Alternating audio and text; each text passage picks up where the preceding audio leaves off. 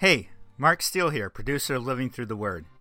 We work really hard to make this podcast ministry a voice for all of the great things God is accomplishing through confessional Anglicanism and faithful Christianity. You'll notice we make this resource free to the public. There's no Patreon subscription, no hiding of premium content behind the paywall. Everyone gets the quote-unquote good stuff. But this isn't free to make. There are significant expenses tied up in the creation of a program like ours, hours of production, recording, equipment, software licenses, website hosting, etc. In 2020, one of our goals is to make Living Through the Word a sustainable and growing ministry through financial support from listeners. If this podcast has helped you in your walk with Christ, would you consider giving to this ministry? A small gift of $10 or $20 will go a long way towards supporting us in our work. There is a convenient place to give online at the Living Through the Word section of adlw.org, or you can follow the link in the show notes. Thank you for your time, and without any further ado, let's start this week's interview.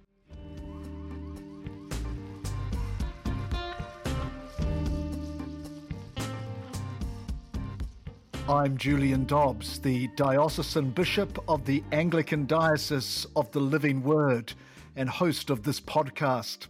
It's my great pleasure to be joined this week by the Reverend Angelo Vale, pastor of Christ Reformed Church in Alexandria, Pennsylvania.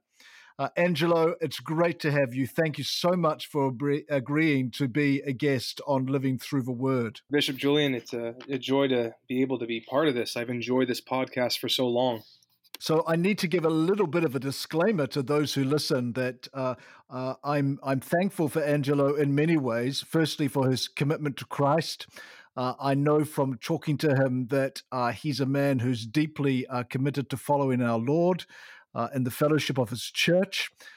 He is deeply committed and in love with his wife and their children. It's just such a great joy to have you with us. We weren't going to talk about this, Angelo, but just tell those who are listening about your family. I'd love to talk about them. My wife and I have been married for over a decade, which is kind of unreal in many ways to consider. She is my best friend and my right hand in so much of our ministry. And I have 3 children. I have a 6-year-old boy named Jonathan, and then 2 wonderful girls, Eliana, who is 4, and Thea Elizabeth, who is 2. Well, we're so thrilled that you make mention of them, and we pray God's blessing to be upon you and the family. Angelo, we primarily asked you onto the show today to discuss your Master of Theology thesis research. But before we get to do that, will you tell us a little bit about your journey to the pulpit? How did you end up being a minister? Well, I had the distinct privilege of being raised in a Christian home. Although I grew up in New York City, I was christened in a Roman Catholic church. My parents, being from Puerto Rican background, it was pretty typical to be Roman Catholic.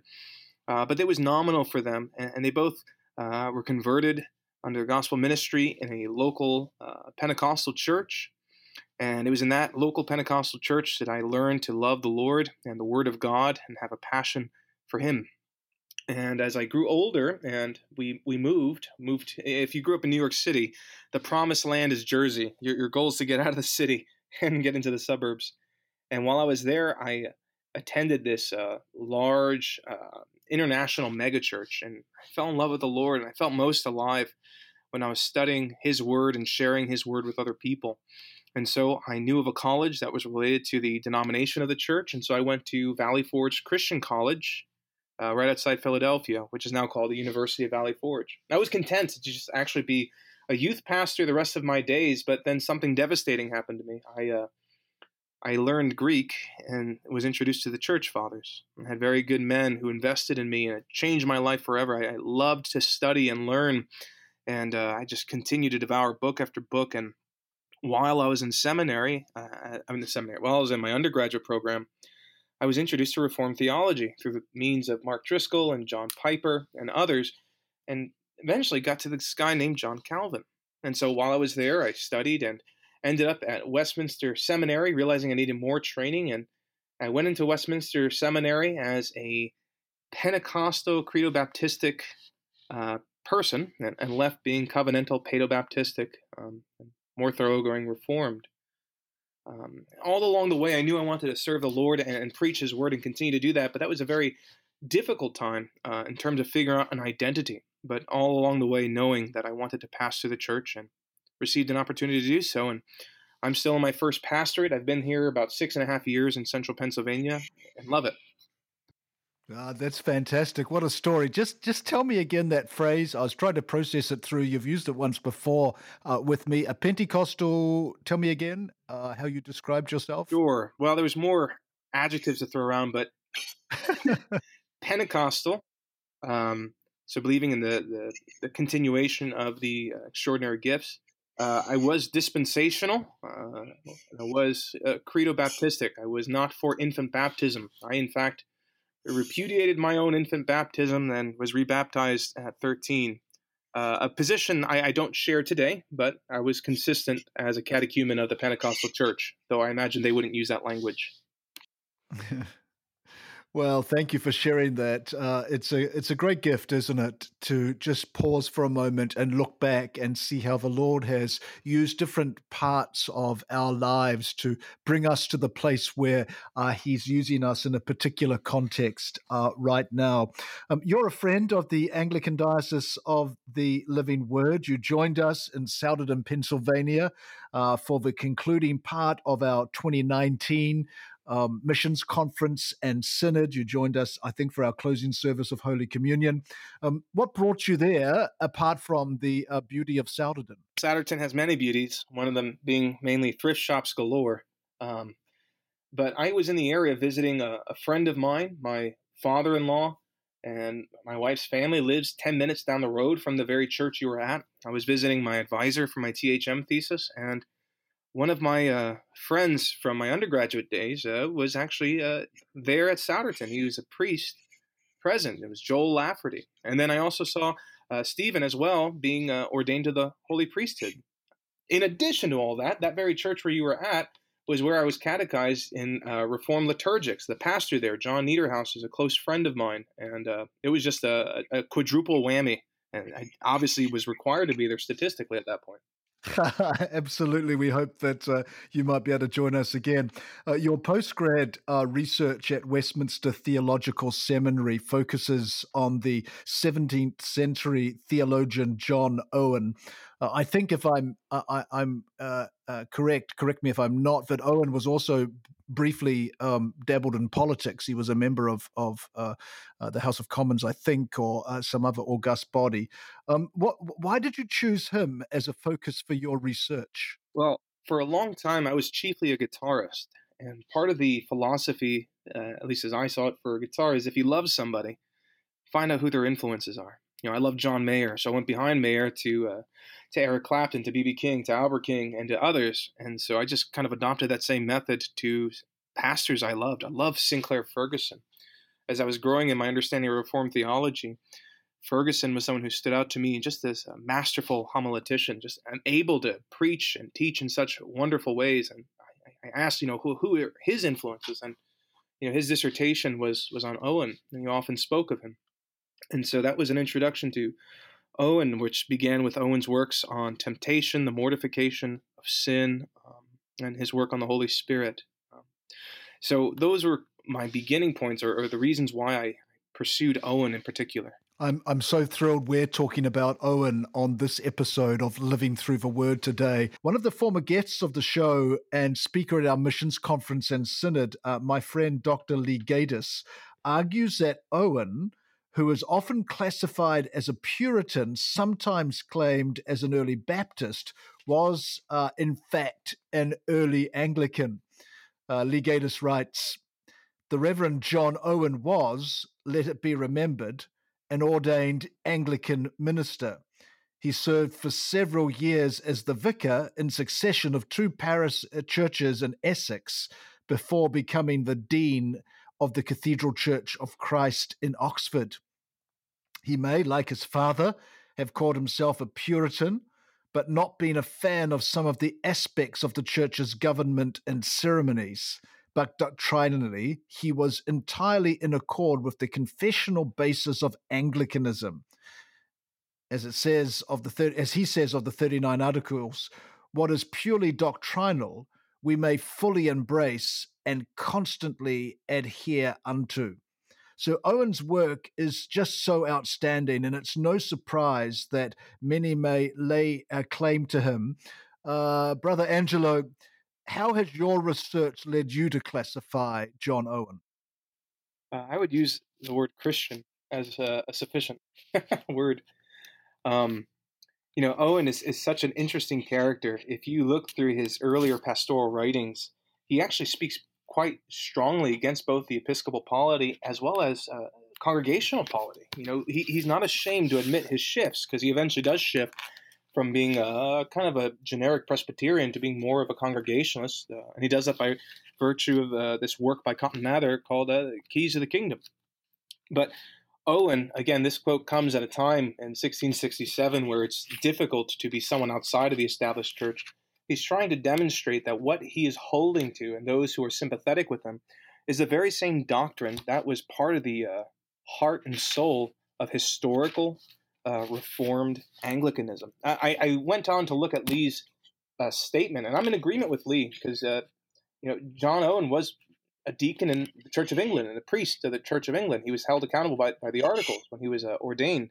But even a little further in that reference, which is Works 13, page 552, Owen goes on to write, "We have no new faith to declare, no new doctrine to teach, no private opinions to divulge, no point or truth do we profess, no, not one, which hath not been declared, taught, divulged, and esteemed as the common doctrine of the Church of England ever since the Reformation." This is a useful political point for him at this point, as he's trying to argue for his own, but also doctrinally, he's saying there's nothing unique about us. We're consistent with our standards. Yeah, isn't that very impacting and powerful? You talk about being in agreement with Lee Gatiss. I've always found it to be helpful to be in agreement with Lee wherever possible. And so if Lee's listening to this episode, I know that he will give a wonderful Cambridge chuckle to such a comment. I'm thinking about the people who for the very first time in this episode are hearing about John Owen. They may have never heard of him until they've opened up this episode of Living Through the Word. To someone who's never heard of John Owen, what would you say to encourage people to read his work? I would encourage them to look at some of the more modern reprints of Owen's work that have been put out through the wonderful people at the Banner of Truth Trust. They've had the great love for people who want to get into Owen by providing these abridged versions of his works that make him far more palpable. Because Owen, because of his classic training in Oxford and just the brilliance of his own mind, his English, it's as if you're reading a Latinized English. And sometimes that can be difficult. There can be a learning curve just going to his original works. Not all of them, but some of them more than others. And so I would commend them to look at a work like The Mortification of Sin. That's a work that you can find for under $15 through the Banner of Truth Trust, and it was originally a series of sermons written to teenage boys at Oxford. I mean, you can't get much more practical than that. What lot needs to hear about mortifying their sin more than that? But it's immensely practical, and that would be a good place to go. And I would look at the rest of their Puritan paperback series that John Owen has. Thanks. We'll put the link to Banner of Truth in the show notes of this episode. A very cursory review of a research database showed me over 100,000 papers where Owen is either the main focus of the paper or tangentially mentioned. What part of Owen's work are you researching that adds to that very crowded field of study? I think you're absolutely right to say it is crowded. It's becoming very oversaturated. I am looking to talk about something that I don't really see a lot of writing on. I mean, when we consider Owen, so often people will highlight his continuities and discontinuities with the medieval church, maybe someone like Thomas Aquinas, or they'll look at his use of patristic sources, or they'll look at his biblical exegesis. One of his greatest works is a 7-volume commentary. Lee Gatiss himself, you've mentioned, did his work on Owen on the Book of Hebrews. I mean, that commentary alone is over 2 million words. But not many people are writing about Owen as a pastor, in terms of his practical divinity or pastoral theology. I found, as I was researching, only one thesis on it. There's one thesis and I think one Themelios article, and that's really it. So I found a hole, and I found something practical and interesting to me because I'm a pastor. And I thought, what does it look like to be a pastor in a time and place where it's dangerous, difficult, and costly to stand for what you believe? How do you pastor God's people when you could be arrested for that, or fined, or even killed in some cases? Angelo, the clergy listening to this podcast, the ministers who are listening, what encouragement should they take in what you've found so far in your research about John Owen? The big takeaway that I found with Owen that I was not expecting was that after listing all the duties that pastors have, which he even admits is not exhaustive, he says that this is going to cause every single minister to tremble and cry out loud. At one point, he says that the consideration of all these skills and duties is sufficient to stir up all ministers unto fervent prayer for supplies of divine aid and assistance for that work which in their own strength they can no way answer. So I think the practical benefit is to be overwhelmed with your work and not be fearful of being overwhelmed, but go to Christ on your knees and seek strength and power and encouragement from the only place you can, which is, again, from Christ. And you're still faithful in your work as a minister and pastor after all your research on John Owen. Has that research strengthened your own ministry? As, in my opinion. So, Angelo, when will your thesis be completed, and how can we get hold of it and read it? Well, my deadline is March 1st, and I've got one more chapter to finish and a conclusion. I'm hoping to get it done. I meet with my advisor tomorrow. Lord willing, he'll say good job. And then after that, I'm hoping when it's all finalized to try and see if I can get it published. It would be my dream to kind of get it through the Banner of Truth, since they've been the most wonderful lot to help me in this endeavor with their collected writings of Owen and the paperbacks. But I'll be open to other publishers. But again, that's all hopes and dreams. It may become, who knows what the Lord will allow. Angelo, I wanted to ask you, sometimes we get some level of pushback from people who say, why are you studying these guys from the Reformation? We've moved in our intellectual understanding of the scriptures. We've moved and we're more sophisticated in society. Why should we jump back and look at guys from the 17th century? Isn't it time that we hear from some modern day theologians? How would you respond to that? I think that people who speak like that often are individuals who perhaps aren't reading characters from the 16th and 17th century. How can we walk away from someone who himself is so willing to lose everything for the sake of the gospel? In his mind, he was being consistent to the gospel to the point of losing influence and positions. I mean, he had offerings all over the place and did not pursue them because of his affection for Christ and what he believed to be the most faithful expression of that. So that's just a kind of a broad pragmatic view. Secondarily, I would say that in Owen, especially in Book 3 on his work of the Holy Spirit, I have found the richest vein of Trinitarian theology that continues to cause my ears to bleed and my mind to seep out through my nose, I guess.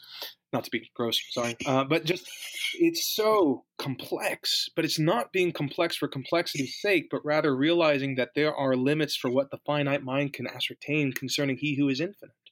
In addition, with Owen, because of his proper training, as you read him, you're really reading the best that the Western Catholic tradition has to offer.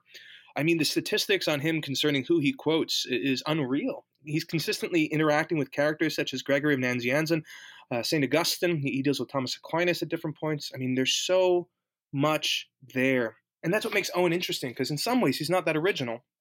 In some ways he is, but he's not trying to be. He's trying to be faithful and honor the godly heritage that's been handed down to him through the ages.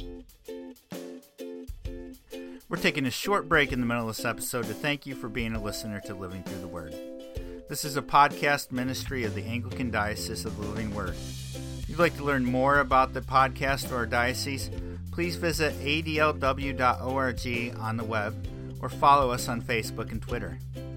If you swing by our website, stop in and sign up for our mailing list It's right on the front page, and it's the best way to stay on top of ADLW news.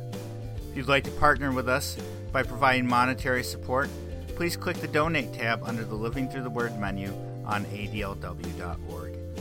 Thank you for being with us today, and we hope that you'll continue to be a listener to Living Through the Word.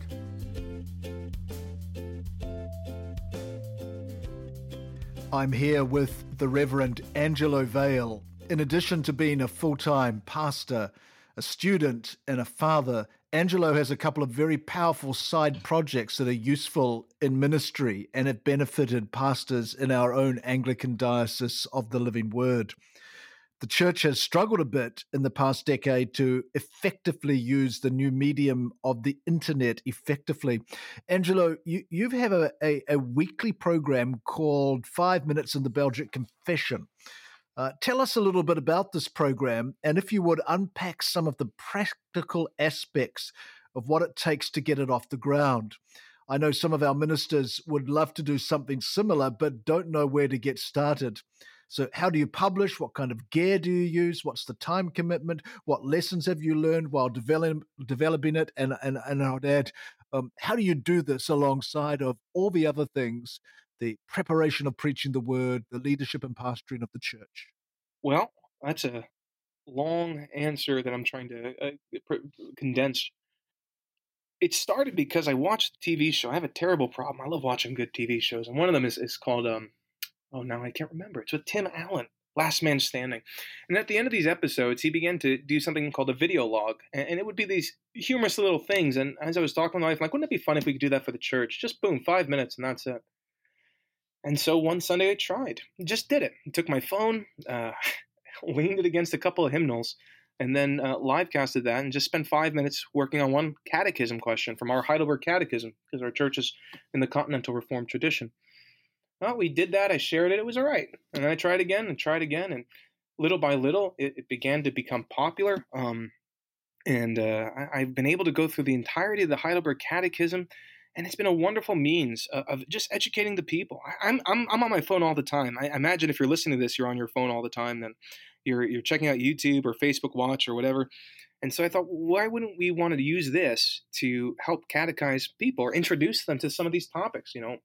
I thought, what would I wish I had if I didn't know anything about the Reformed faith? And I think someone holding me by the hand and just talking about the catechism. So in terms of prep, I try really hard not to prep anything. We do an evening prayer service that is modeled very much on the 1662 Book of Common Prayer in our congregation. And we add some things to that. And one of those things is a catechetical reading. So right now we finished with the Heidelberg. We're going through the Belgic Confession. So I'll take that confession article that we read in the liturgy after everyone leaves. I go sit in the corner and I just put my iPhone up on a tripod and put the Facebook page up and tell it to live stream, and that's it. There's been really nothing remarkable. It's actually wonderfully ordinary, and I'm surprised that people watch it, because I'm like, I guess they're going to watch this. I'm just going to try it anyway. Who knows what's going to happen? And by God's grace so far, people have said it's been helpful for them. They've shared it, and I've been very grateful for those 5 minutes that I'm able to do. That's fantastic. Thanks for sharing that practical insight with us. A couple of quick questions that we didn't prep for. Firstly, Angelo, as I mentioned when we began the episode, you are the pastor of Christ Reformed Church in Alexandria, Pennsylvania. What in your context do you believe are the greatest challenges facing a local congregation attempting to proclaim the gospel, grow disciples, and make disciples?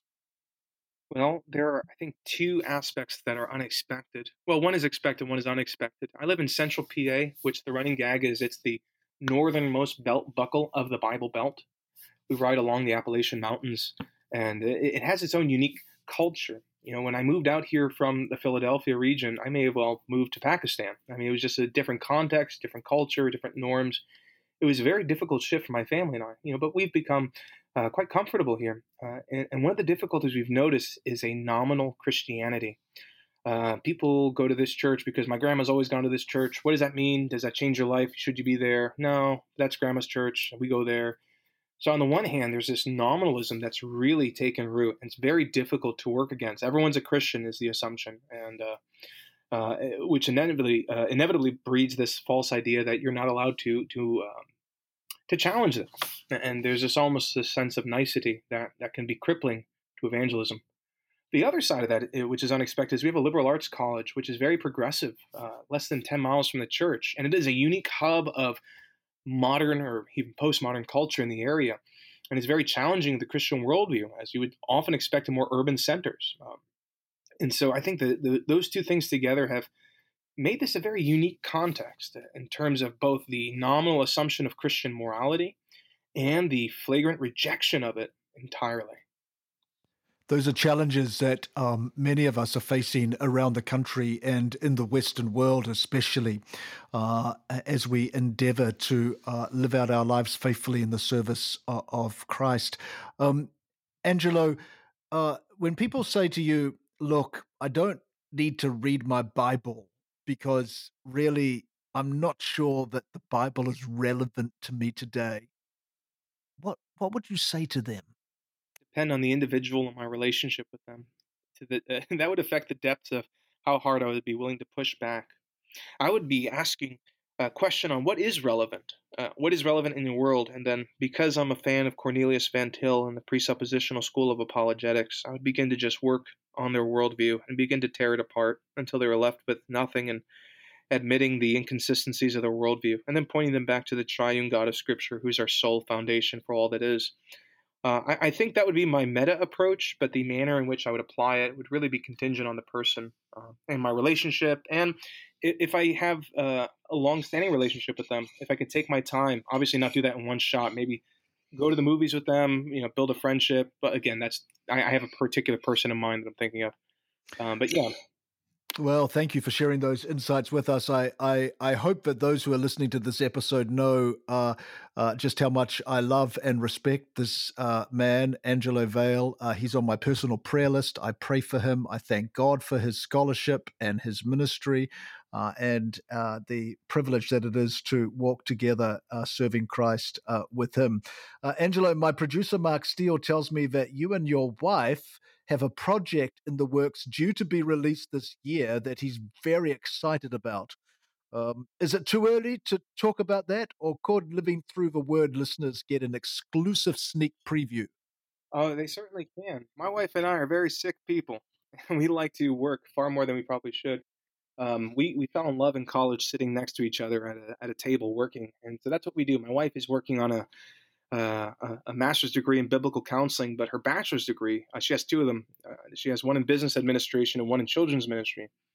And so one of the things that's always been so important for her and for us is Christian education. Again, I use language of catechesis. And what we found as we were trying to develop our own kids ministry in our church is that there really isn't very substantive theological material out there for people in terms of just like the basics of the faith, in terms of creedal knowledge, the Apostles' Creed, Ten Commandments, Lord's Prayer, and certainly nothing in terms of a classical model of education. So in light of those limited materials, my wife and I have been developing a classical Christian curriculum that is evangelical in terms of its broad overview. And if you follow through with the actual Sunday school lectures that go with it, is distinctly reformed. And so with that, we have in the classical model memory work so that you can help young ones work. So we've written a catechism together in 4-year cycles. And so every year there's about 35 to 36 question and answers, scripture proofs. There'll be Sunday school lectures for each single one of those questions, which is primarily aimed at elementary school students, and then subsequently discussion questions for middle school, and then further study for high school. And as you can imagine, as we go up in the developmental ranks, we increase our complexity and intensity for study. And so the goal for this is that this would help churches and Sunday schools, but also homeschooling people who are looking to grow in having a Bible curriculum, or even parents who have kids in public school and they want them to just grow in knowing and loving the Lord, maybe using the Lord's Day well, and setting it apart to grow in the knowledge and love of our King. Well, that sounds like a fantastic project, and I look forward to learning more about it and taking a look at it. Thank you to you and your wife for working on it. I've been joined this week by my guest, the Reverend Angelo Vale, faithful follower of Jesus, pastor of Christ Reformed Church in Alexandria, Pennsylvania.